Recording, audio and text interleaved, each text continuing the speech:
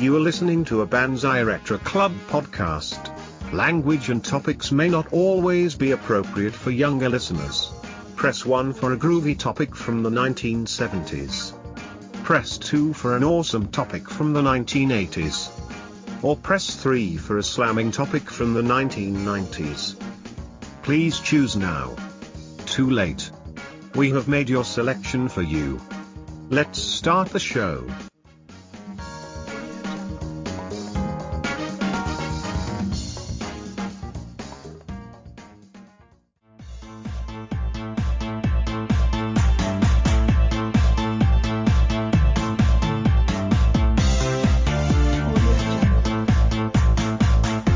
This is 80-something podcast.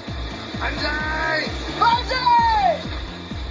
Banzai! Banzai! Hey, where's the meat?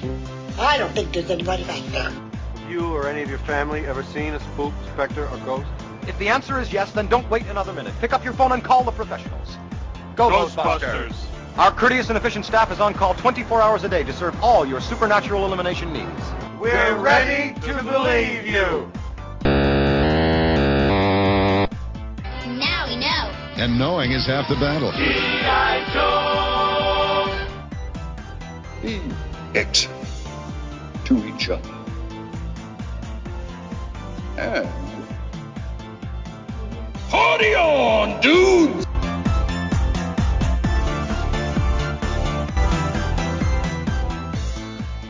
Hey, this is Banzai Retro Club, and I am Dave.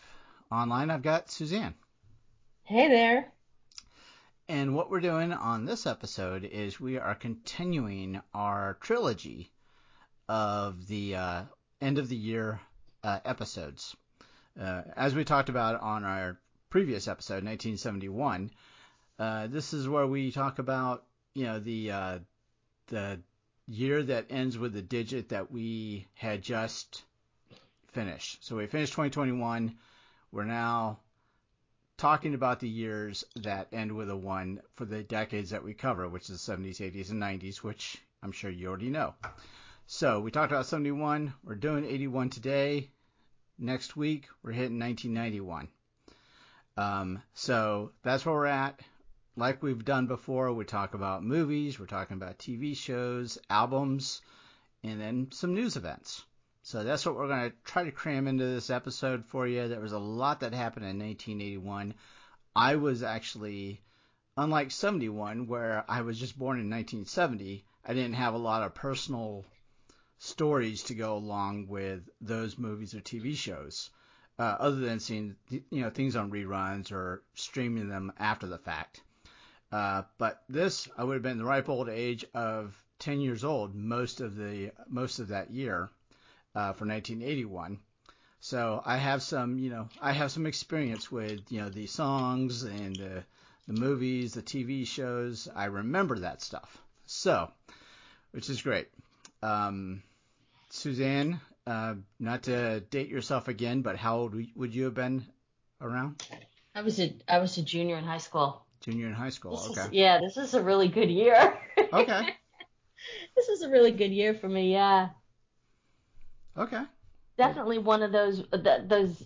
Okay, you spend middle school is like torturous, and then you get to high school and you're like the new kids, and that's a little rough too.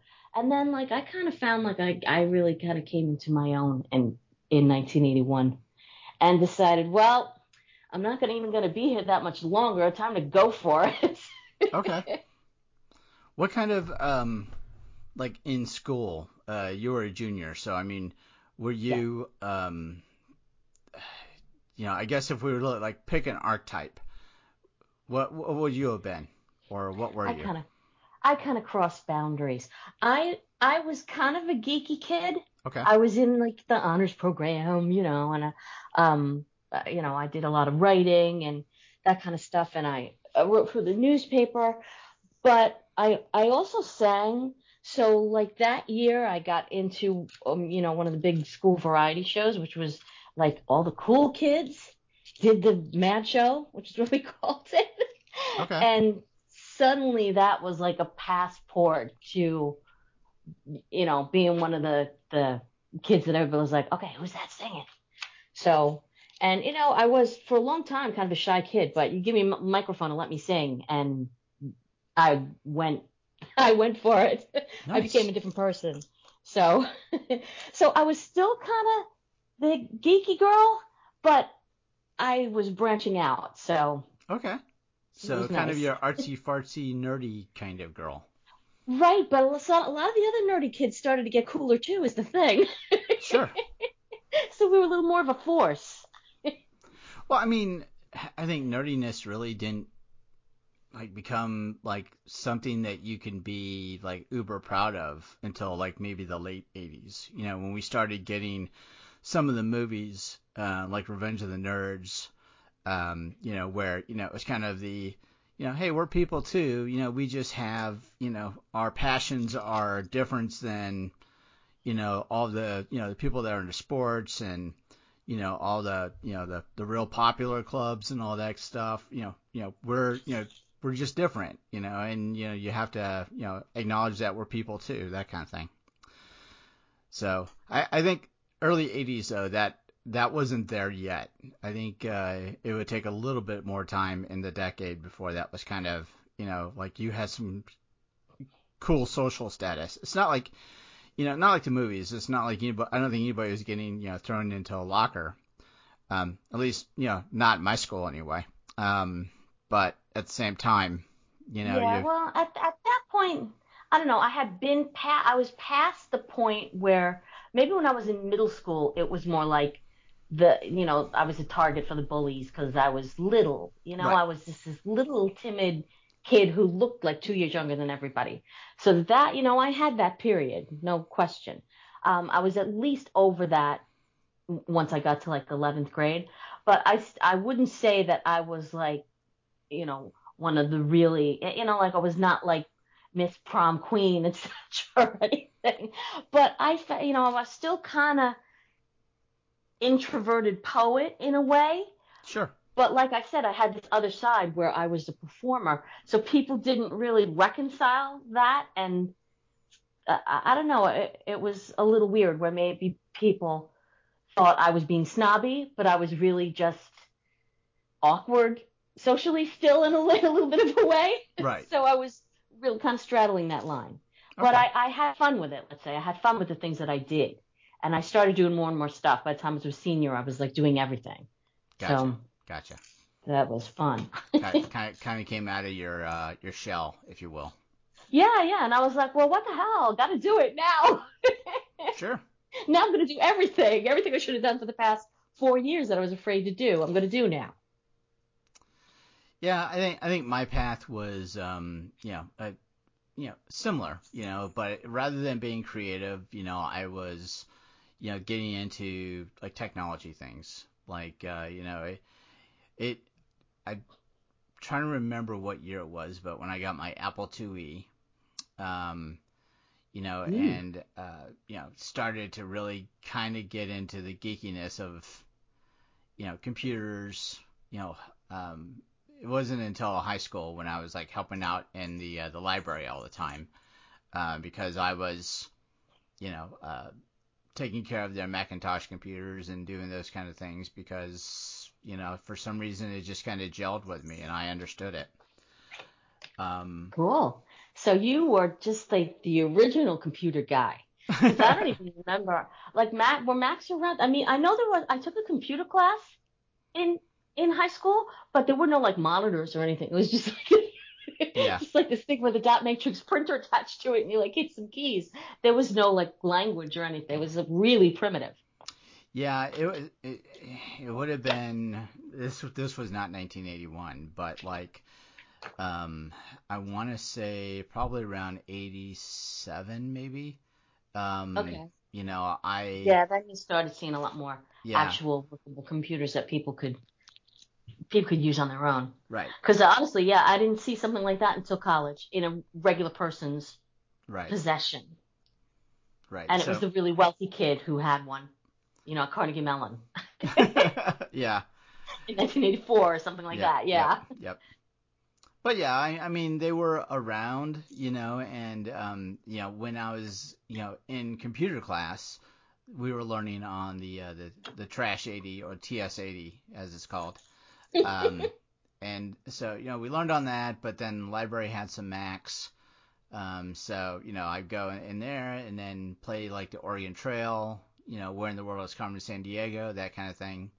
So yeah, good times. But yeah, we're moving forward too fast now. We got to go back to 1981. Yeah, okay. But that was the kind of the genesis of that, though. They just started to bring those kind of things into schools. Right.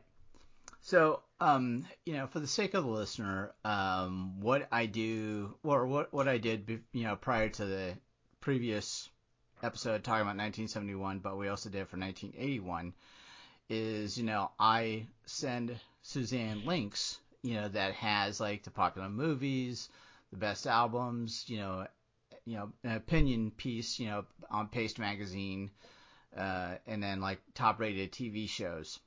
And then the one thing that it was funny between the two of us, I sent her this best movies of 1981 list from IMDb. And as soon as I saw like the number one movie, I was like, okay, something's weird. And then I protest. I'm sorry. Yeah, and I send it to Suzanne, and she's like, yeah, I don't get that. So for some reason, it's listing Das Boot, which is the World War II German U-boat movie. It was actually on the essential movie, the 1980s essential movie list, and I'm trying to remember if it was Rose or Scott, but I want to say it was Rose. That she had some stories to talk about this movie. I don't remember the stories. I'd have to go back and re-listen to the episode. But I never made time for it. Maybe it was just a little too young. We were just a little too young for this subject matter to be really exciting for us, Right. Because Rose was in the military probably around that time. Yeah, that's a good point. That's a very good point. I didn't look at it that way. I was like, okay, you watched that? All right. Good for you. No, well, see, I guess this was not our demographic.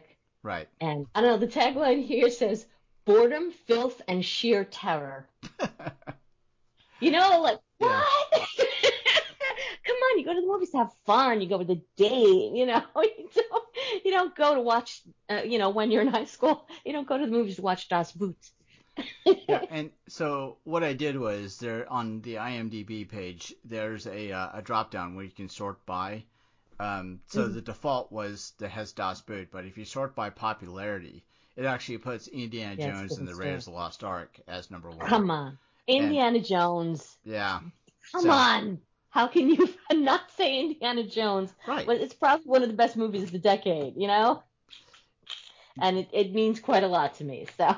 Did you hear the Big Bang Theory take on Raiders? I'm trying to remember. Was it that Indiana Jones actually had no impact whatsoever throughout that movie on what happened to that ark? Correct. That it would have happened without him. Correct.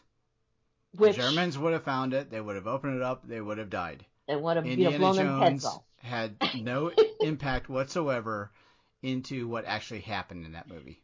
I guess, but what's the difference? The story is the journey and the adventure. Right. And the fact that this was his quest, not necessarily whether he was able to change in it and would have blown everybody up anyway. Right. And that wasn't his fault that would have happened to no matter who opened it. But, Right. And if anybody hasn't seen Indiana Jones, sorry about the spoiler, but you should have seen it long ago is the thing. At this point, I'm not going to put any of the decades that we cover. There's been plenty of time for people to see it. So I'm not. Don't listen to the podcast. You don't want us to reveal the ending. Yeah. Okay, everybody. Darth Vader is actually Luke's father. Just get over it. Just get over it. So yeah, at the end of Indiana Jones, Raiders of the Lost Ark. Yes, there's near the end, the Germans open up the Ark of the Covenant that Indiana Jones has been trying to take back from them for the whole movie. And everybody's face melts. And their face faces actually literally melt off. So, oh God. because there's like some sort of ghosts that are like flying around. So, you know, It's a big Spielberg moment. You know?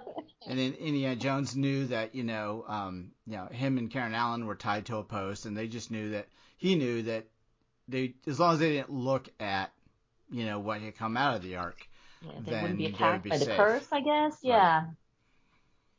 But see, I don't know. You really have to be so invested in that character that you feel to worry about that conspiracy. Right. It's like, does it matter? It's a great movie. Who cares? Well, no, I guess not worried about it. It was just like, damn, they're right. Yeah.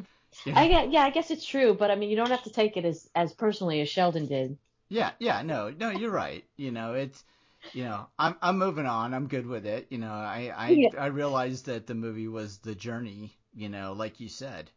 So I'm good. And he won because his head didn't get melted. So right, exactly. For them to just box it up and put it in like the archives, for I don't know what. Yeah, I have to say that might have been a little bit of a letdown. The fact that after all that, it just ends up in a box in a warehouse with a million other boxes, and there's no joy and no like historic value that everybody in the country is going to get to, in the world is going to get to see it. But I guess you don't want to have to melt the faces off of everybody who goes to the Smithsonian. So right, it makes sense. Yeah, I mean, they could put it behind a glass, put it in a glass case. Don't let anybody get near it. I guess don't you're fine. open it. Yeah. No, but people would sneak in there and open it. Yeah. I think there's just way too much power there. Right. I'm going to jump around the list because and bring up kind of like a movie or two that that I have memories of. Feel free to do the same thing. I'm not going to sit here and read through like all of them. Okay. But American Werewolf in London. Yeah. Gotta say, his I forgot his the character, but the one that got killed, his buddy that got killed, and he's like a corpse. Yeah. Talking to him, Jack. Right. And it's just like so many great one-liners, that he was able to just get away with as a decaying corpse, in his his mind's eye there. And probably the best, or the best transformation scene that I've ever seen. When he was switching over to a werewolf. Yeah, it was notable. To the point where Michael Jackson saw it and stole that director for Thriller. Yeah, did it in his John video. Landis. Yeah. Yeah. I'm gonna say, as far as like memorability, as far as what made an impression on me on this list, that would be my next one, An American Werewolf in London. It was a hell of a fun movie. It was great effects. It was again, like when Ghostbusters came out, it was a really funny movie, but yet it still had horror effects that actually were convincing, engaging, and not corny. Right. And so it was kind of changing the genre where you could have those kind of things combined in one film. And this film did that very well also. They did. It was a funny film, and you were really engaged, but yet it was scary. And it's true, like the makeup and the changeover was just painful to watch. Yes. This poor guy go through. And then, all the corpses are really, they were really gruesome. But yet, following him around and making jokes and suggesting ways for him to kill himself, and that it was good. Yeah. It was a great movie. Yeah, agreed. It was a great movie. Escape from New York. I actually did not have any like 80s memories with Escape from New York. It wouldn't be until I was much older that I actually watched Escape from New York. I guess I've never been a drop everything and see John Carpenter movie kind of guy.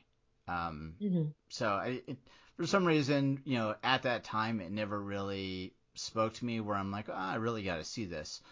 And because I just knew it was such a impactful 1980s movie, I'm like, I've got to watch it, and it was probably just a few years ago that I watched it for the first time. And it was almost one of those things where, I hate to say it, but I think in my head, the hype of it made it not as good. Oh, wow. Sometimes you have to be in the moment of that year, Yeah. I've never seen this, but I've heard good things about it. I heard that, there's certain people who really dig this movie and, think it had a lot to say to them.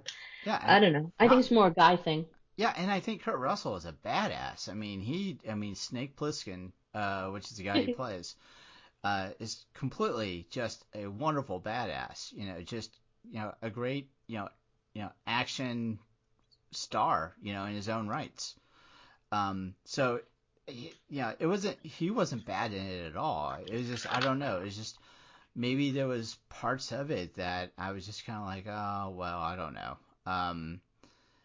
And yeah, it's just not as memorable for me as most people would, I'm probably losing listeners right now. But, Sorry. Yeah, but, I don't know. It's just this guy's opinion, and I don't know what it was, and even like The Thing, it was one, that movie, was like so hyped up by Rose and Scott. And then when I finally got around to watching it, it was kind of like, yeah, you guys really pushed me for this. I don't know. Well, maybe sometimes you build up the expectations too high. Right. And I think that's what's happening with these movies. But I didn't see it for years either. Yeah. In fact, I don't know. Other than those two, I haven't, surprisingly, did not see an awful lot on this list. Okay. And I'm wondering, I'm not really sure why. Huh. I don't know. Maybe I was too busy with school stuff. Like I said, by the time I got to 81 and 82, I was involved in 10 million things. Okay. Did you get a chance to see Time Bandits at any time? I did not see. I have not seen Time Bandits. Okay. I know you're big on Time Bandits. Yes. I know that's kind of a culty favorite for a lot of people too. Yep. And I think there's a lot of English humor with it. So yeah, it was. Yeah, I love Monty Python, and I know that's Sensibility is in here. This is a Gilliam film. Right. So. Right. So yeah, I really enjoyed it. So I guess if there's other people that are out there in podcast land that are fans of Time Bandits, then yeah, I'm with you. I'm team Time Bandit. Okay. Let's see what else we got on this list. I saw Blowout. I was kind of a John Travolta fan. Oh, okay. Which was pretty good, but I think it was the kind of thing that was hyped up a little bit more than, even at the time, it was hyped up a little bit more than it actually, it didn't really pay off quite as much. But I think they were making it sound a little like, it kind of was reminiscent of when, Ted Kennedy went into, went into the Potomac or something, and the girl that he was with drowned in the car, or something close to that. Forgive me for not having the historic details correct, because that was before my time. But that's kind of the situation that was in this film. So I think they were trying to make it like this political intrigue type of thing, but it just didn't really pan out to be that exciting. It was a little more too research oriented, I think. So I was hoping it was going to be more exciting than it was. Okay. And yeah, I remember hearing. I never even seen it. Oh no, yeah. I at the time they were, like I said, they were making a big deal out of it because it was John Travolta, and I think Nancy Allen. I think that both of them had just come off Carrie only a couple of years before, so people thought that was going to be a big pairing. But not quite so great in retrospect. I gotcha. Another movie that I'm surprised that that I liked back in the 80s was actually a bit of a sleeper. It's On Golden Pond. See, I remember seeing clips from that, which looked very dramatic. Yeah. But I did not see it. Yeah, so for some reason I remember seeing it and liking it. For a young boy, that's kind of surprising. Considering it's definitely not an action film. It's definitely not a cartoon. Yeah, kind of a family drama. Yeah, yeah. So I mean, it's Norman, and I forgot the Katharine Hepburn's character's name. But they're on, they live, they either rent this house or they own the house on this lake or this pond. And so then, the son of their daughter has to spend like the summer with them. And Norman is basically just a jerk, if you want to call him that. And so he kind of has to adjust to having a young boy around, and trying to be a mentor. So he kind of, he kind of like evolves throughout the movie where you get to see a little bit softer side of him. So I don't know. I thought it was cool. But doesn't he deteriorate or something? Isn't this a story about him, getting dementia? Yeah, I think. Am I remembering? Yeah, I think that there's portions of the film where he's forgetting things, and things along those lines. So he is kind of deteriorating throughout the movie. And in fact, I even forgot how it ended, to be honest. I just remember, the details of, Doug McKeon was the boy, of their relationship with Norman, throughout the, progression of the movie, where like they're out fishing and then all of a sudden, they come back to the house and, the kid's all happy that he caught so many fish, but then Norman has him clean the fish, and all of a sudden it's not, all of a sudden it wasn't all that fun. So, because he's sitting there having to gut them all and all that, and it's just yucky. Yeah, and the reality of it is not quite as right engaging, as fun as you thought it would be. Yep. Okay, I see. Now that's something that I might watch at some point. Yeah, I'd say it's worth it. It's definitely, I liked it. I just wish I remember how it ended. So. I think it was a tearjerker, if I remember. Yeah. Or hearing about it at the Oscars or something. Right. I think it won a bunch of awards. Okay, so I saw The Road Warrior, although I don't think I saw it that year, but I saw it like in the 80s at some point. Sure. I went through a big Mel Gibson phase because he was top of the box office and he was looking real good. And like me, I was very close to my mom. I mean, I still am. We do it like Comic-Cons together and stuff. But in any case, we had like a pact that whatever new Mel Gibson movie came out, we would run and go see it together. That's yeah, sweet. so that was fun for a while that we did that. Now this we didn't, because I think I didn't see it till later. But it was kind of fun. Like Mad Max became a big deal, but it started off as a kind of low budget film, if I remember. Yeah. The first one, and this was the second one, and it's the one that got really popular, almost like the Terminator. Yeah. Like the first one was kind of a sleeper. Nobody knew it was going to be a hit. It was low budget, but it was a really cool story. I think like they took that Mad Max story and made it into this bigger, more comic book like universe, maybe. I don't know. Yeah, post-apocalyptic type of thing. Right. And it was a good time, and it was a little exciting, and it was kind of that cutthroat, every man for himself type of atmosphere. So I liked it. There was a lot of like people in cool costumes and leather and all this kind of stuff. So it's fun. I would see this like later as well. But yeah, I liked it. I'm trying to remember because they're all blending together, all the Mad Max movies. Yeah. And I'm trying to remember if this is the one that had like the little kids that thought he was like this pilot. and they were trying to almost worship him. But it's blending together with the other Mad Max movies. Like a feral child, or no, it was like a group of them. Like, there was something where they had found this old captain, pilot captain's uniform, and they were, almost treating him like godlike. And then when Max shows up, they assume that he's the captain. So I'm not remembering which is which. I'm remembering like the next one, I think, was like the big deal one with Tina Turner where they had the battle in the Thunderdome. Yeah. And that was a lot more, it just kept getting more and more overblown. Yeah, Master Blaster.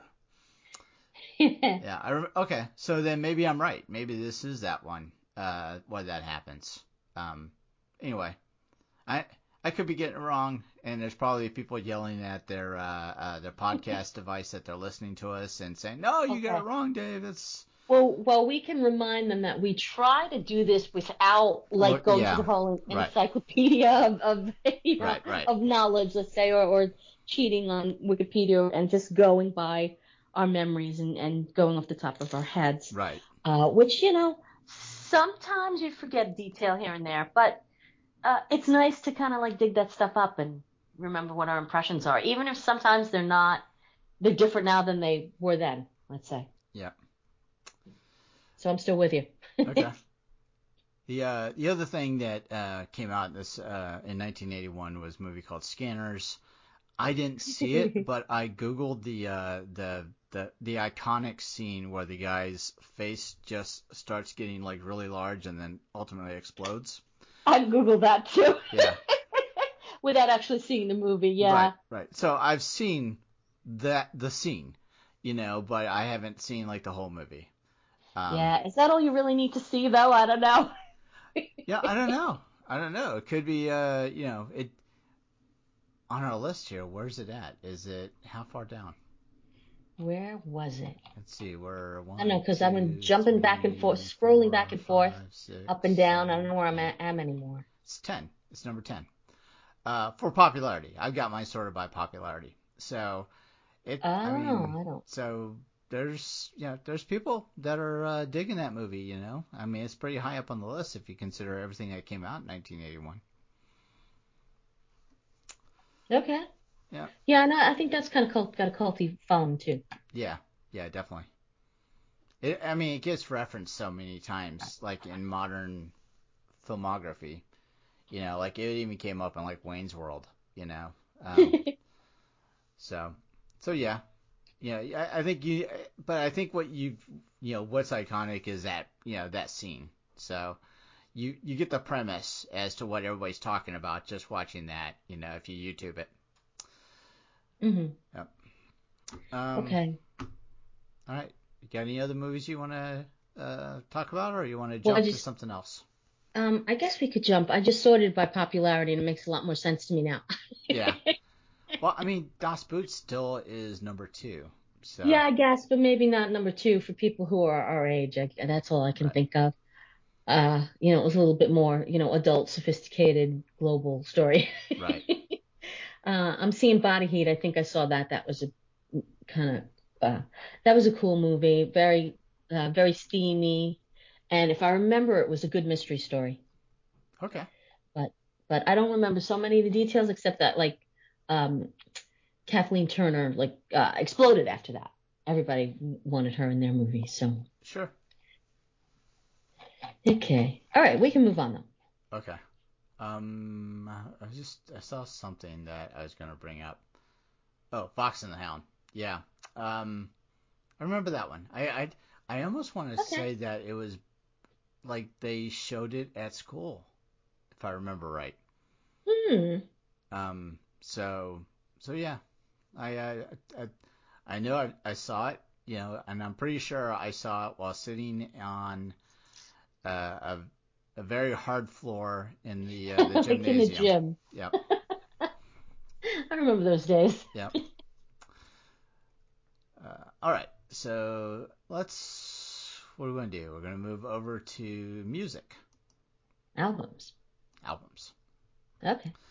So Paste Magazine said they put out the best albums of 1981. Consequently, they made this list in June of 2021. So it had the writer Josh Jackson and Paste Music staff. So they So Josh Jackson probably wasn't around in 1981, I'm guessing. Oh, because these aren't your top picks for 81? I don't know. I'm wondering. Well, I can't really say. Okay. I just, somebody working in a magazine right now, I'm thinking is probably younger than whoever would be remembering this firsthand. But I shouldn't really jump to conclusions. Let's see. There's some stuff on here where I'm like, I never even heard of this. Right. But I had my niche that I was in, so who am I to say? Maybe they're trying to be more representative of different styles than I really was into. But there were a couple of surprises where I was like, oh, that's very cool that he put this on here. I mean, he's got a Killing Joke album on here. That's kind of neat thing. So what number is that? 25. It's the first one on the list. Oh, see, I was scrolling way past. Okay. No, well, because it's going backwards, so then it's actually the last one on the list, if we're talking about rankings. But there's a song on that. Now, I like Killing Joke. I've actually seen Killing Joke. They feature prominently in my book. Okay. And there's a really cool song called Tension with these great banging drums that you really want to dance around and jump on the frickin' furniture. It's terrific. But the thing is, I wasn't listening to that in 1981. I hadn't, when you kind of start to get into the new wave universe, you learn about all these songs that came out years before you ever started listening to those bands. And they're still cool. They become just sort of timeless. So Tension was one of those songs for me in college, even though it came out years before I ever knew there was a Killing Joke. So was Tension on this album? I believe so. Okay. I believe so. I can double check. Because I'm not familiar with Killing Joke, but to hear you talk about it, they talk about the album's single is driven by Paul Ferguson's machine gun drumming. Yeah. So I was like, hearing you describe it, and I'm like, well, he puts it, perfectly right there, to describe what you're talking about. Yeah, wait, I'll see if I can pull it up on my phone, but it's hard for me to get more than one thing to play at a time when I have the headset in. It will only let me listen to one thing at a time. Right. Let me see. I'm going to kill Bluetooth and maybe it'll do it. I'm probably going to get an ad first. No, wait. Oh, there we go. You're getting that?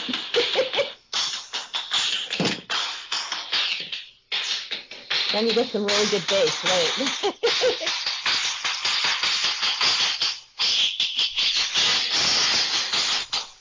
Jump on the couch. Wow. Well, it kind of goes on like there's a lot of screaming. This is what we kind of looked at. This as very hardcore. But like I said, I listened to this more in like 1983 or 84. Okay. So I was older then. But anyway, it was a very kind of hard. We definitely looked at it as a hardcore song. But I was very happy to hear that somebody is commemorating it on one of these lists. So okay, let's see if I can shut it up now. There we go. Okay, so I had my punky new wave say. Nice, very nice. Yeah, I guess looking at the more like probably commercial success type of music, Human League, Dare. Yeah. Yeah, and the song that really, I think of like, I just actually heard it on the Spotify the other day. Don't You Want Me? Right. See, but I remember that from 82. But I'm sure the album came out in 1981, but I don't think that they really made the big time until a little later. Yeah.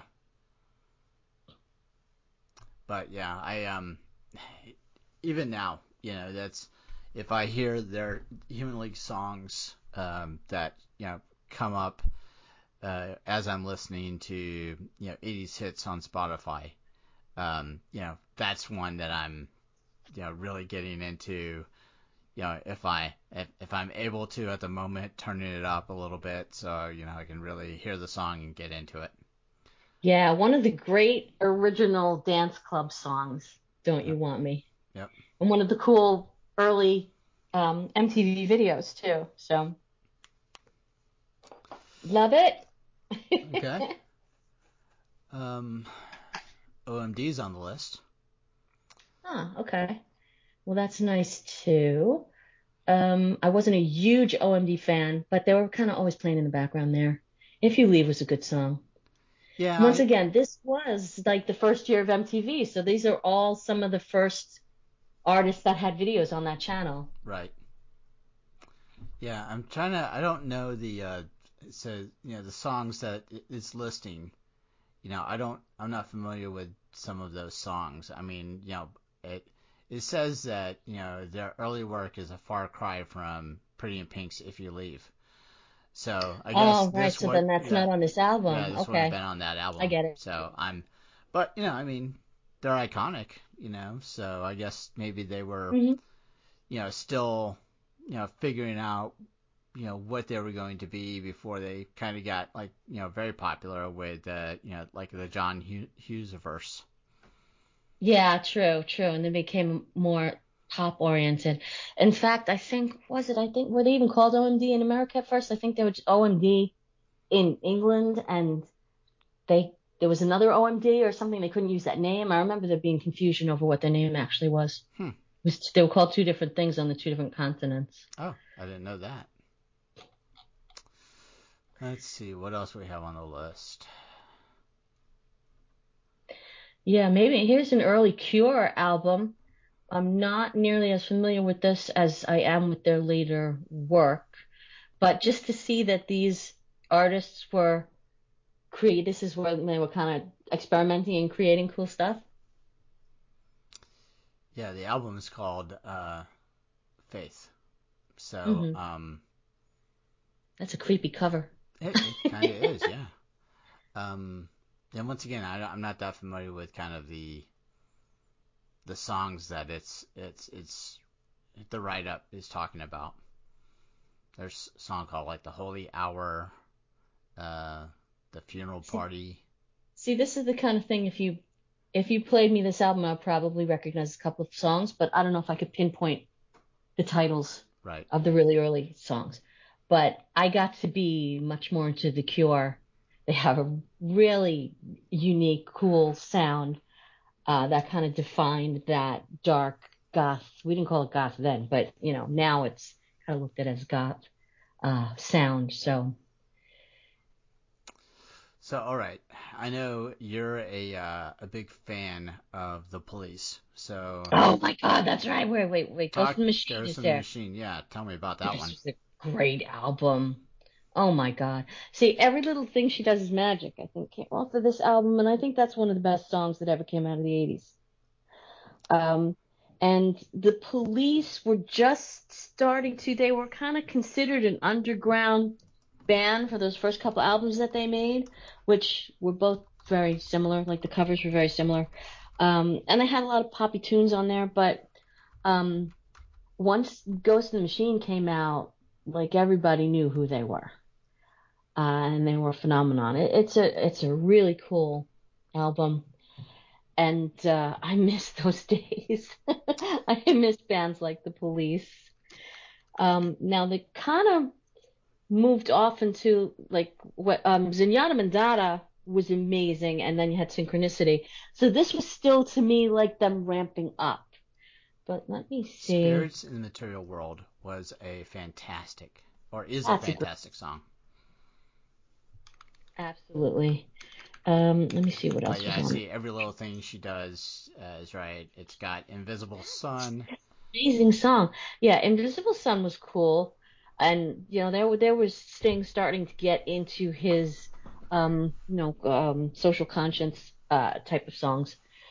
Where is my set list? I don't see one. This is not the right Ghost in the Machine, because I think it was a reference. I think it's an Asimov reference. Ghost in the Machine, right? Isn't it something regarding robotics? Okay, Demolition Man. Yeah, that was kind of crazy.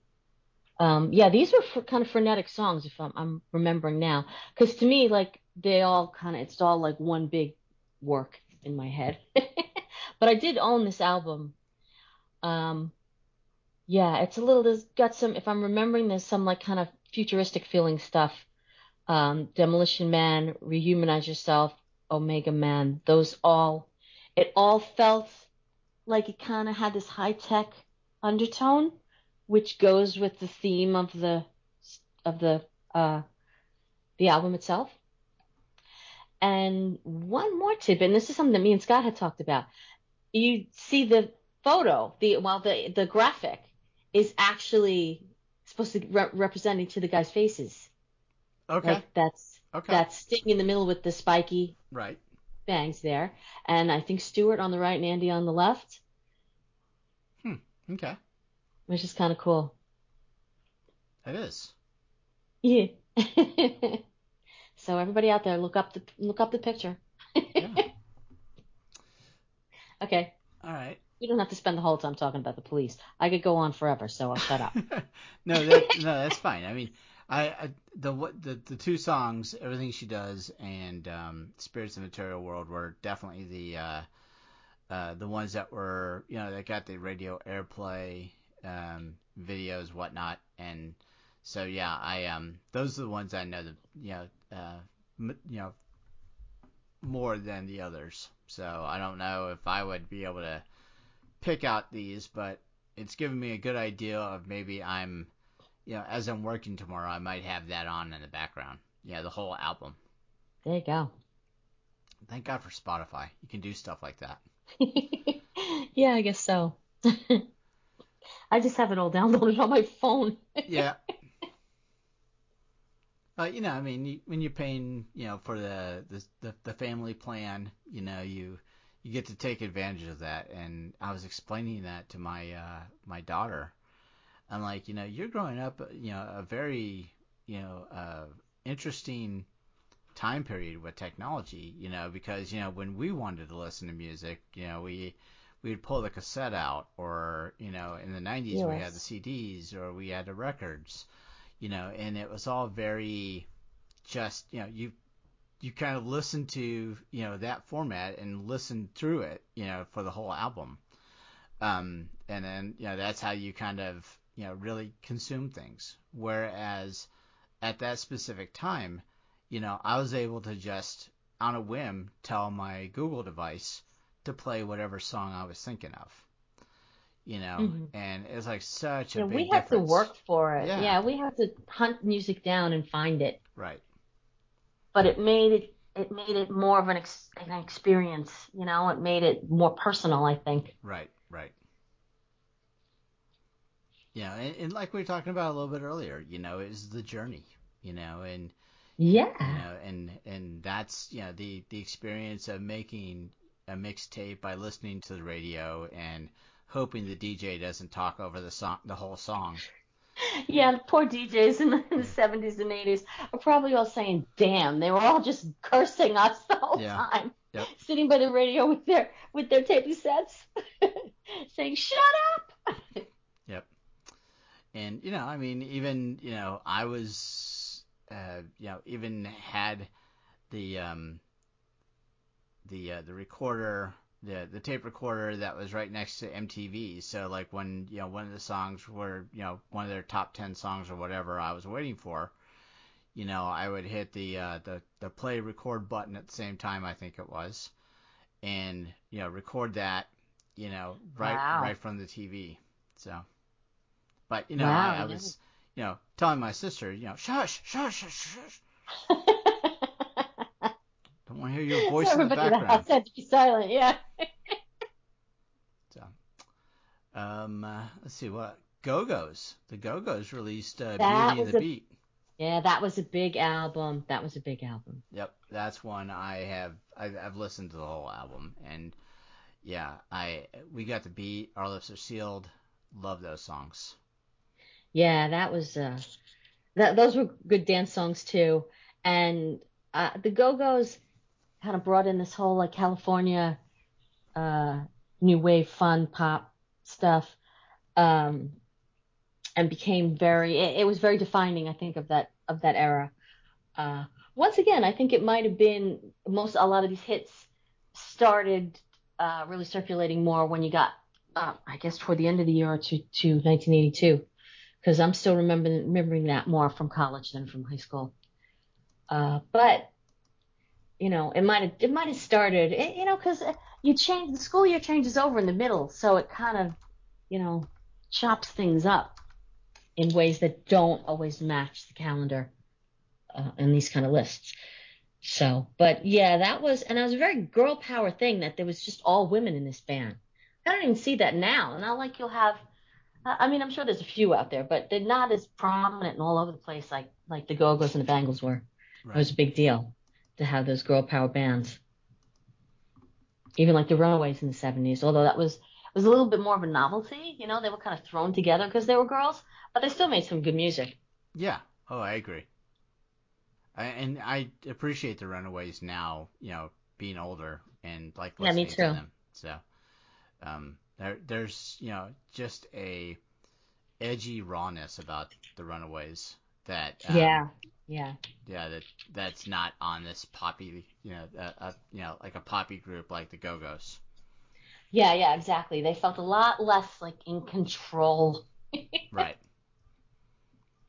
Whereas the Go-Go's were a really good time, but it did feel a lot more polished, and like there's somebody out there manipulating everything and making it nice and pretty. Right. Although they were, I hear that those girls had a lot of drug issues. Oh, really? So maybe not all of them, but I think Belinda Carlisle had, went through a lot of. She put out a memoir where like they were just, coking it up all over the place. I guess I shouldn't be surprised. Well, I think you're, if you're in that industry, I think it probably, is very easy to kind of go down that slippery slope. Yeah, and young people with a lot of money. Yeah. It's just, that's what happens. Yep. Now, I'm also seeing a U2 album here, although this is not my favorite. War, I think, was the big deal album for me with U2, which kind of changed my life. But even so, once again, they were emerging. And look how young they look. Oh, yeah. Look how young. They look like little boys. God. The album is titled October, for those curious. Yeah, sorry, October. Yep. Which was between Boy and War. Yeah, I don't know. I wasn't really a fan of U2. So, I mean, I can listen to them, but I mean, it's not like I'm diehard where I'm like, I have to hear their songs. I was a big fan at the time. Yeah. If they happen to come on, I don't turn them off. Let's put it that way. Yeah, they were very enduring. They went on into the 90s and, maybe the early 2000s. I don't know. But after a while, it all sounded the same to me. It wasn't like this groundbreaking thing that happened back in the early 80s. So they didn't have the same meaning for me after a while. Even though the songs were similar, but it was like, okay, we heard it already. But at this time, they just were like revolutionary. And Bono's voice is just so amazing. And I think they charted a lot of new grounds. I think a lot of people in the coming years tried to sound like them. Like The Alarm, maybe, and a few other bands were just, I think they looked at U2 and said, I want to do that. Yeah. And that's the way a lot of bands went going forward. So, but they were first. They were first in a lot of ways. So, love them. I think one of the most iconic album covers is in here. It's Rolling Stones' Tattoo You. That's true. That was on. I remember that being a big album. And yeah, we've got Rush here too. So like for the more classic rockers, those were two really big albums. Right. Rush Moving Pictures. Yep. And the Rolling Stones Tattoo You. And that is a really cool cover, that Tattoo You cover. Yeah. And on that album, it looks like, what did Start Me Up. Start Me Up was good. Is She So Cold on this one? I love that song. Tunes like Neighbors and Hang Fire. Hang Fire, okay. No. No. She's So Cold was on a different album. Oh, well. Okay. Yeah. That was... Start Me Up was neat.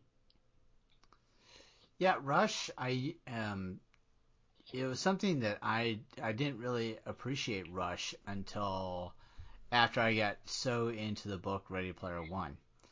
And there's this big section of it, for one of the getting one of the clues, is in this in the virtual reality world of the Odyssey, which is the main focal point, for the book. The main character is having to dive into the 80s to solve clues by the person that created this virtual reality world, and then if he's able to get to the egg at the end, then he's able to win all kinds of money and essentially control this virtual reality world. But one whole section of it was built around Rush 2112.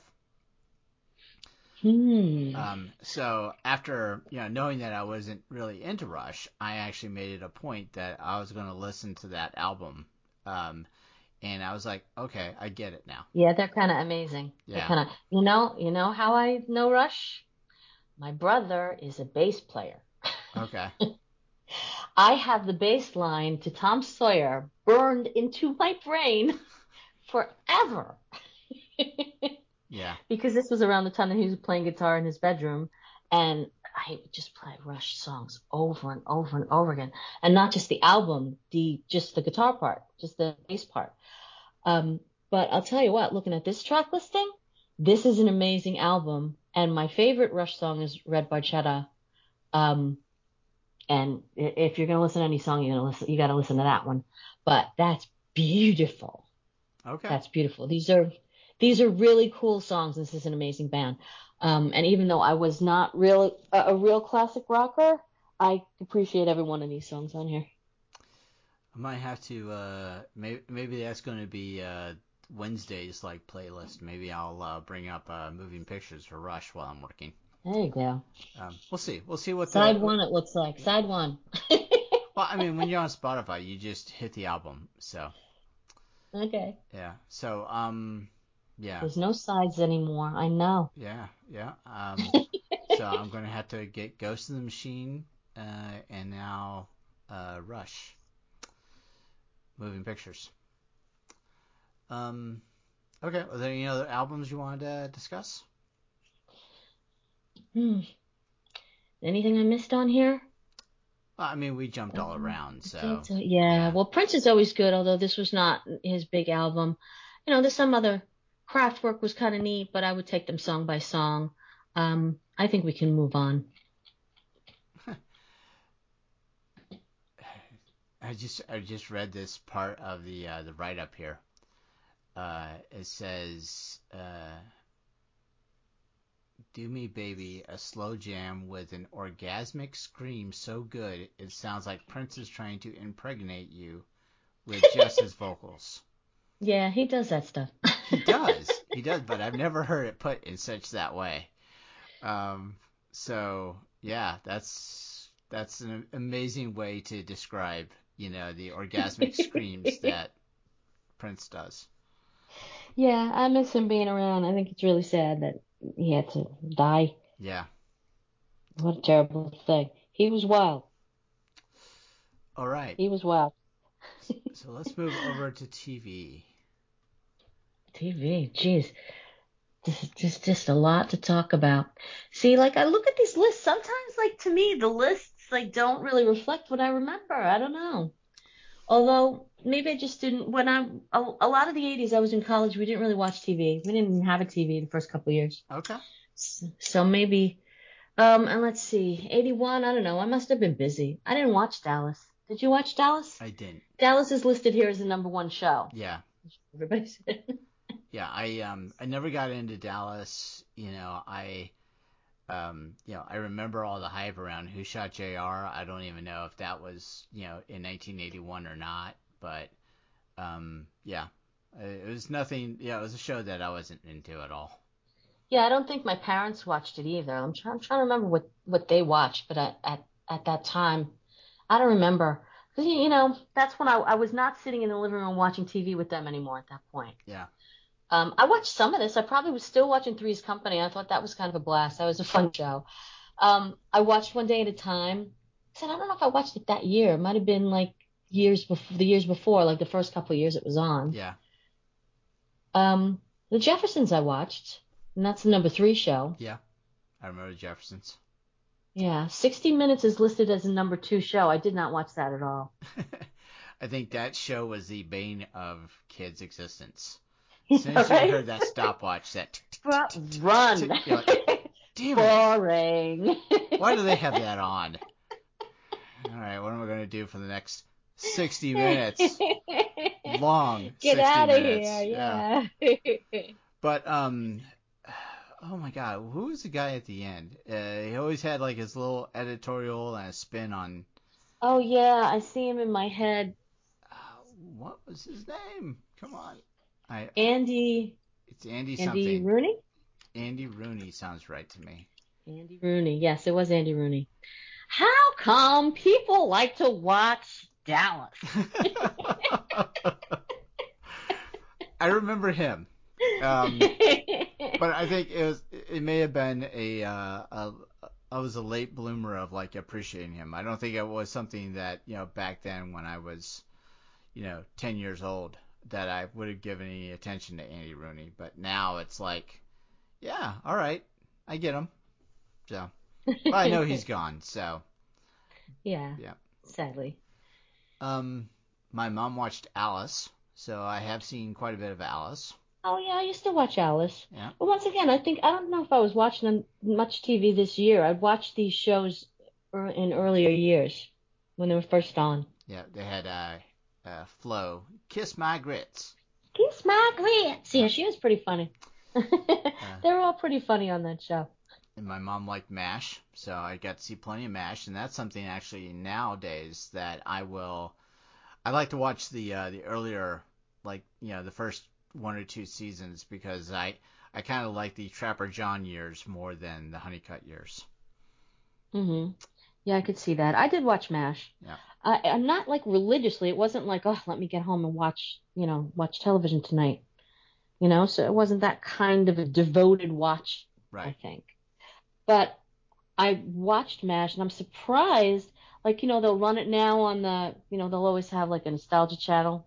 Out here, it's like MeTV. Right. They'll run it now, and I'll watch it, and I'm surprised at how well I remember it. Because I think it ran in syndication even, like I'd watch it after school. Right. Like the reruns were on simultaneous to the contemporary seasons. So I think I watched it a lot in reruns. Oh, yeah. I think everybody did. So. Yeah. It was a good show, and it could be funny, but sometimes it just like tore your heart out. Sometimes it was really a bummer. Right. For, a young kid. Yeah. Well, I wasn't that young, but, for a teenager. Yeah. It could be very just dead serious moments of, oh, God. Yeah. It was a war. So, yeah. You can, pepper in some jokes and a laugh track, and, it'll hit, the right notes, but, it's in the middle of a war, and you're going to get, their jobs as surgeons, are patching people up. So it's hard to, that being the stage for the show, not to acknowledge, that, the sadness that was going along with that. It's true, and I think as a young person, in the 80s, it was like Cold War time. Like there was Vietnam, and then that ended, and then maybe people went off to Grenada like a couple of years later. That was a little slice of period where there really wasn't any huge conflict that you were seeing every day. Right. So to watch MASH and be hit in the face with that, kind of the reality of that throughout the show was a little jarring. Right. And maybe something that hit me in a way that, I don't know, took me out of the comedy of it and made me kind of stop like, oh yeah, this is not fun and games. So that was an interesting perspective. Yeah, see, Dukes of Hazzard was one of the shows that I watched, willingly at that young age. So, you had fast cars, you had Catherine Bach in her short shorts, the guys with bows and arrows that would blow shit up, it checked all the boxes. And you're like, okay, Bo and Luke Duke were just the shit, and so, say what you want to about them having, the General Lee, rebel flag on top of their car. At the time, that wasn't, at all the message that was going on with that show. It was... Yeah, it was a different context. Yeah. But, yeah, I didn't watch that show. It was a little butch for me, I think. Sure. But I didn't watch that much, so can't feel too bad about it. Sorry, Duke Brothers. I think it's fine. We have different tastes, so that's what works here. One that showed up like a little later in the list, like number 21, is Real People. Do you remember this at all? I remember it, but I didn't watch it. I don't remember the details of it. Was it kind of like a Candid Camera type of thing? Not really. More like a very early version of like a reality type of TV show. But what they would do is, rather than have celebrities on, they would have segments, of people that, normal everyday people that are doing, sometimes extraordinary things, sometimes maybe not so extraordinary. They would, have them on the show. They would do like a little interview, and then they would have like scenes from, whatever it is that they, that they're doing in their lives that they're focusing on. Okay. I guess I didn't watch it. Yeah, and I remember watching it and liking it, and my memory bank has this one, segment kind of cemented in my head.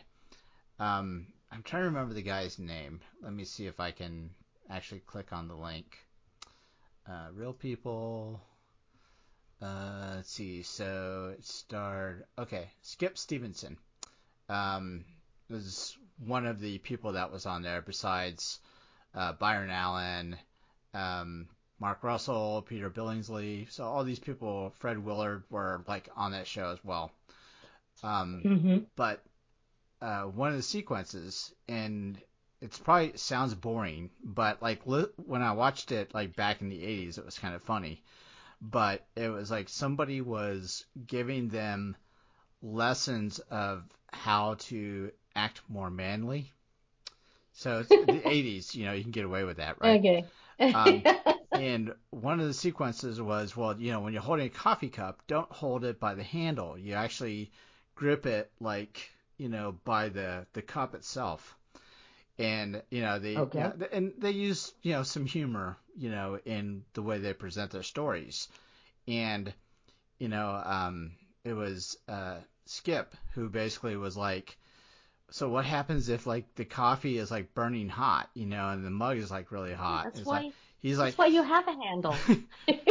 He's like, I'm okay. It's just good coffee. And for some reason I remember that. Burn my palms so I look manly. Yeah. So That's fun. I always thought that was, I don't know why that stuck in my head, but there's, like they would do segments of, it's somebody who's like, so strong that they could pull a truck, and stuff like that. So, I mean, shows nowadays go way over the top of things like that, but, that was kind of the start of shows like that. Mm-hmm. Well, I see That's Incredible here also, which, if I remember, was kind of similar. Yeah. Than to what you're describing. I think I watched that one a few times.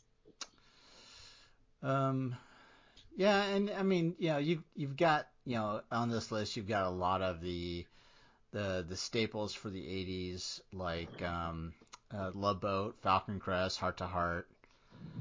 I remember them all. Yeah, Magnum PI. I actually met the producer from the Love Boat because I worked at Columbia Pictures and my boss was living with him. Okay. All right. I had drinks at his house in Venice Beach. It was nice.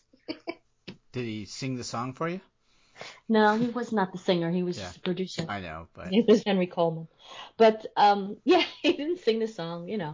I tried not to fawn, but it was really cool. Awesome. Yeah. But once again, I don't know that this was the heyday of the Love Boat. It was probably like the waning years of the Love Boat. Yeah. Well, they're further down on the list there. So, it was 77 to 86 is when it was on. So, yeah, this would have been... So maybe some middle years of the Love Boat. Middle years, yeah. Yeah, maybe the daughter by then's now working on the boat, Yeah, Vicky. Yep.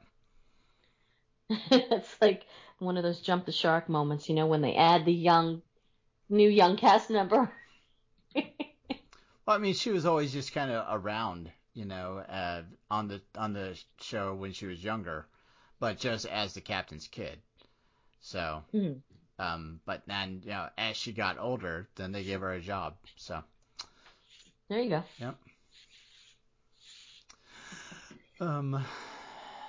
Hill Street Blues, Fantasy Islands, all the way at the bottom. Fantasy Island, yeah, I guess that must have been falling out of favor by that time. Yeah. That was like a big hit show, I remember, in the 70s. Well, late 70s, I guess. Yeah, it lasted to 84, so it was getting towards the end there. Yeah, I guess so. But yeah, those were fun shows, but like they were more fun for me when I was more in like 13-year-old range than they kind of got played out and corny, because I got a little too wise for that. And which is why I probably wasn't watching quite as much TV, but I was probably shut up in my my bedroom with the Mylar wallpaper listening to the Police. All right, I'm Billy Joel. I'm gonna admit something here, and I can't believe I'm gonna do it on the podcast. But drum roll. Yeah, tell you what, everybody, don't listen to this. Just skip forward 30 seconds or something like that. But this is me admitting that I actually loved Little House on the Prairie. Aw. I didn't watch Little House on the Prairie either. I feel bad. It's like, where was I in the 80s? Not watching television. Yeah. I don't know. I saw a couple of them. I didn't watch too many. But, well, you and Amy from Big Bang. Yeah. It's her favorite show. Yeah, I don't know. I don't know what it was. I don't. And even now, it's like, I think all seasons are on like Amazon Prime. And I even watched maybe most of the first season, maybe like a year ago. So yeah, don't ask me. I don't know why I connect with it. It's just, the simple life, and I think maybe that's it. Maybe it's just the simple life of living, like, in a town like Walnut Grove, and you didn't have, the technology that we have now, and it just, how people did things like that. In general. You didn't go in and, just buy a house. You had to build a house. So it was just true. interesting to kind of watch that. It's a period piece. So to me, I think that's what I appreciate more is the historic, what's going on in the background as far as, what it takes to live out there, with, very meager, type situations, going to have to go out and, clean their clothes on a rock, and yeah, there was even one episode where the lead actor Charles, he like they had to they were working on a railroad, because he just had to find a job to work, and one guy's job was sit there to hold the stake while the other one just swung this big hammer at it. Oh my God. And it was just like, oh my God, could you imagine that being, your job, where you would trade off that responsibility, between holding it and, driving the nail, or not the nail, the spike. Yikes. But it was like, that's what they would have had to do, because they didn't have any other way to make that kind of thing. But yeah. If I had to pick one on this list that I probably like the most or watch the most, maybe One Day at a Time. Okay. Which at the time it was like, oh, this breakthrough, thing that really depicts what it's like to be a single mother and, divorcee. And recently I started watching it again because I think it came on Hulu maybe. Only like the first 2 seasons. Number one, I was really surprised how much I remembered about the episodes. I must have really been paying attention. Even though like the first 2 seasons were probably before 1981, but yeah, and watching it now, it's like once again kind of it's the same.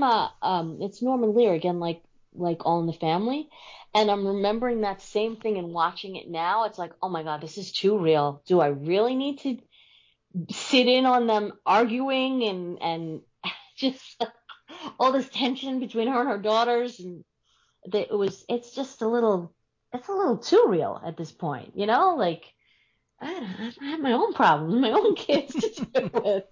But when I was in high school, I think, and I maybe when I identified more with the daughters, and I think Valerie Bertinelli was a little older than I was.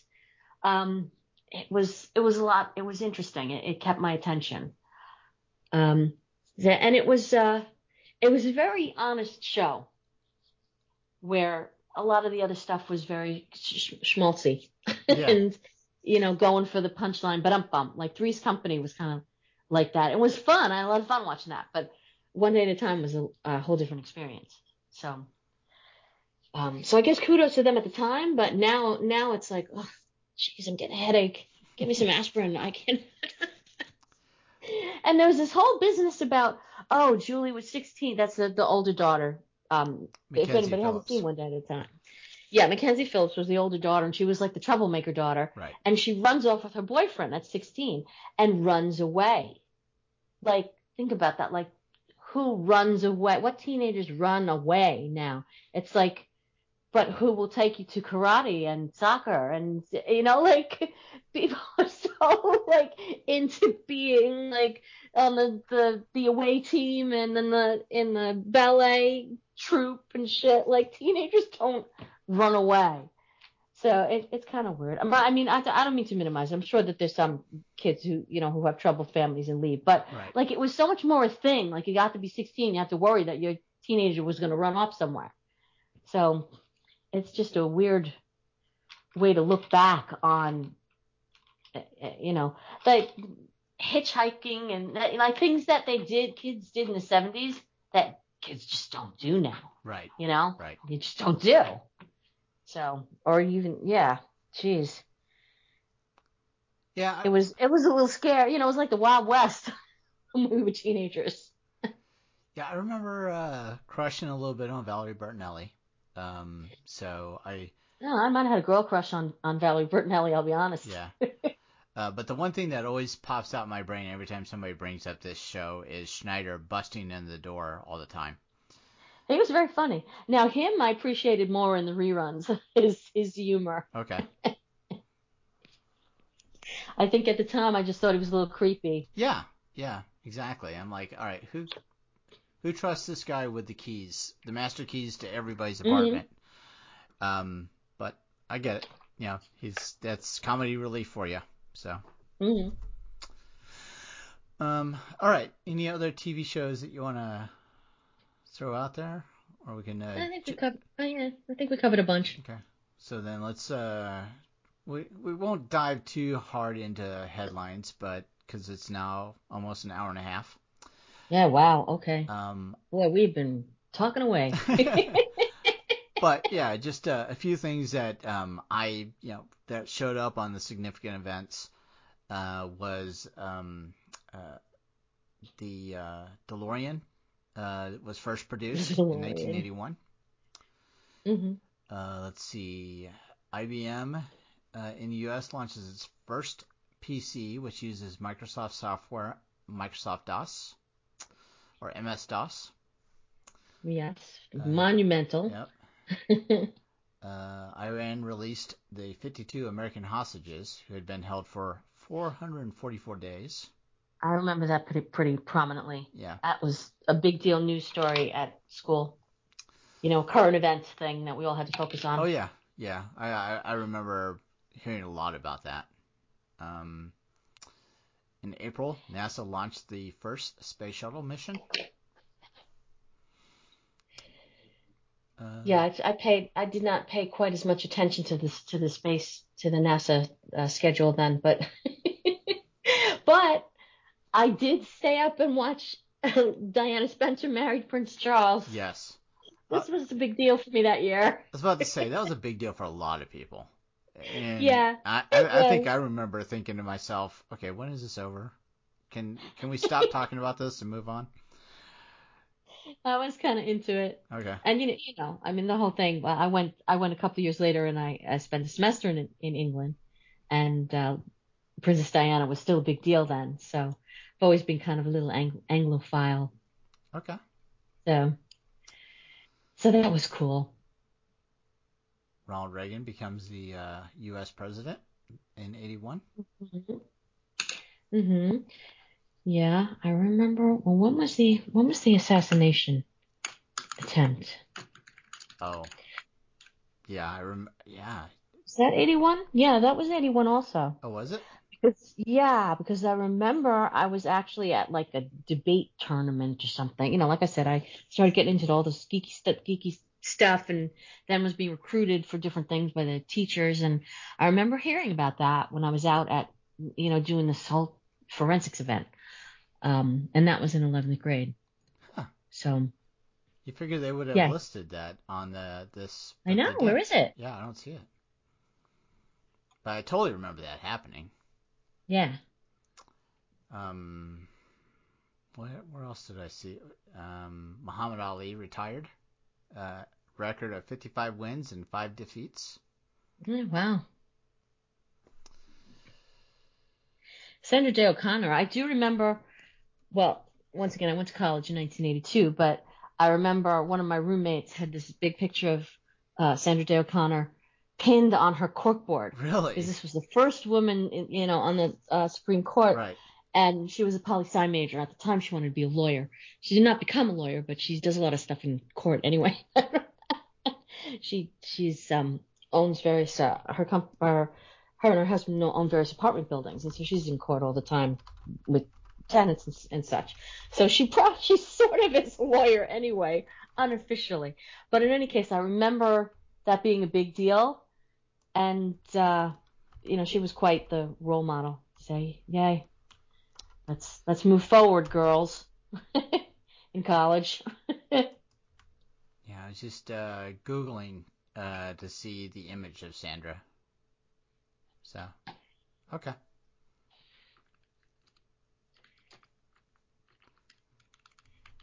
All right, so let's see what else happened that year.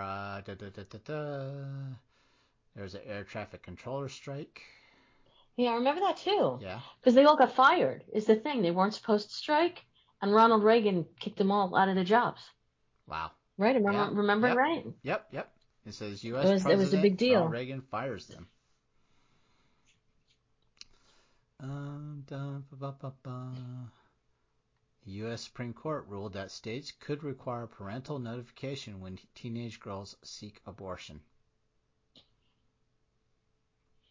I guess I remember that.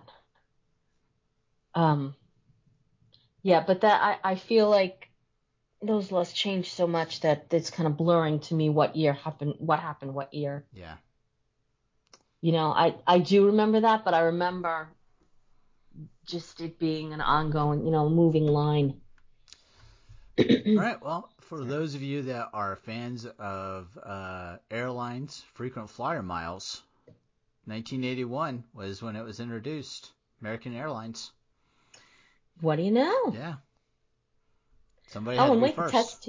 The test tube baby. Wait, that was a big deal. I remember the first test tube baby. All right. I did see that, but you see that one? Yeah, I saw it, but I just kind of scrolled right past it. I guess I didn't pay attention to it when it happened. Well, here's a question then. Who was the first American test tube baby, and is that person, still with us? Yeah, I read an article by her recently. I forgot what her name was, but she wrote an article. Like now it's just, she's just Jane whoever, but Louise Brown. Baby Louise. I do remember that, Baby Louise. But you know what? That wasn't the first in the U.S. I think she was in England. Okay. I think the very first test tube baby was in England. Oh, this is an English woman. Okay. Right. The first one in the U.S. Test tube U.S. Elizabeth Jordan Carr. Yeah, she's now a journalist, and she wrote an article recently, not too long ago, talking about this is it. This is the anniversary. I'm still here. She turned 40. Okay. Yeah, it's in the New York Post. Yeah, I see that. From December 27th. Yep. Well, good so for that's her. kind of neat. That's a really cool legacy, huh? Yeah. Wow. All right. So it was kind of a big deal, I think, in my school. Like, as I said, there were, you had I had a really cool social studies teacher. He died recently. It's very sad. I had a very cool social studies teacher, and, they like to keep you up on current events. So we would have debates on everything that was going on in class. And I remember the hostages were a big deal, the test tube baby, with the Reagan assassination, the election, the whole thing, we we kind of we had our own little court of public opinion going on in the classroom. So she's born in Norfolk, Virginia. Yeah. I was born in Portsmouth, Virginia, which is right off the Navy base. Because my dad was in the Navy, so. There you go. Yep, and I think at the time we lived in base housing, so I was born not far from where she was born. Wow, that's kind of neat. Yeah. But whereas she's only 40, I am older than that. So, but I guess, anybody that's doing the math, it's easy to figure out, if I have said it multiple times already that I was born in 1970. So it's simple math. I will be 52 at the end of this year. Anything else on this list jumping out on you? No. Nope. Definitely plenty of, stuff that would be iconic, but, for the sake of time, I think we hit the highlights. Yeah, I think I remember some of the headlines, but I was not quite as interested in some as I was in others. Yeah. All right. So this is a portion of the program where we're going to remind everybody that we have a website out there. It's bonsairetroclub.com. If you want to get a hold of us, you can go ahead and shoot an email at mcfly@bonsairetroclub.com. That actually goes to the whole team, which is basically Suzanne and I at this point. And so, if you want to, do something like that, send us an email, which is probably a little bit dated at this point. You can do that. We also have Twitter accounts. We have Facebook accounts. All of that, under the banner of Bonsai Retro Club. But Suzanne, you've also got your own page, which is SuzanneMattaboni.com. Mm-hmm. Check it out. Yeah, check it out. I know you're probably going to be talking about the release of your book, which is going to be coming up, right? Yes, called Once in a Lifetime, set in the 1980s. Lots of fun. So you can see, there's a tab on the website. You can check it out. But, blatant plug.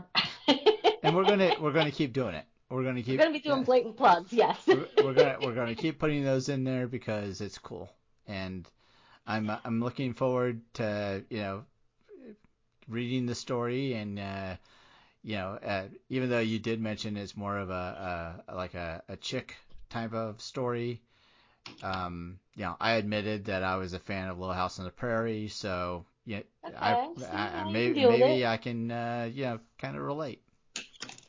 Yeah, it's a chick thing, but it's an 80s thing too, Yeah. so it's a little more universal in that respect. Yeah, it might be one of the few books that I actually do read because I did. All right. Well, because to be honest, I was at the library with my youngest because she needed a book that she was going to read for school, and so we're like, well, why pay for it when we can just check it out? And I've always been a John Grisham fan, and I had checked out the latest John Grisham book because I'd never read the story, and it sat there for the whole month. So I just returned it today, and I was like, all right, well, maybe it's like one of those things where I just don't give time to reading, and so your book I will. That's terrific. All right. I will feel very, very honored in that case. Yeah, I don't, I tend to get into audiobooks. But okay. I think there's supposed to be one. I gotta kind of look that up. Okay. I think we're going forward with one of those. So. Awesome. Yeah. Okay. All right. So, as we say at the end of these things, we just want to remind everybody to be excellent to each other and have a good whatever, not knowing when you're going to listen to this thing. So, bye-bye. Bye-bye.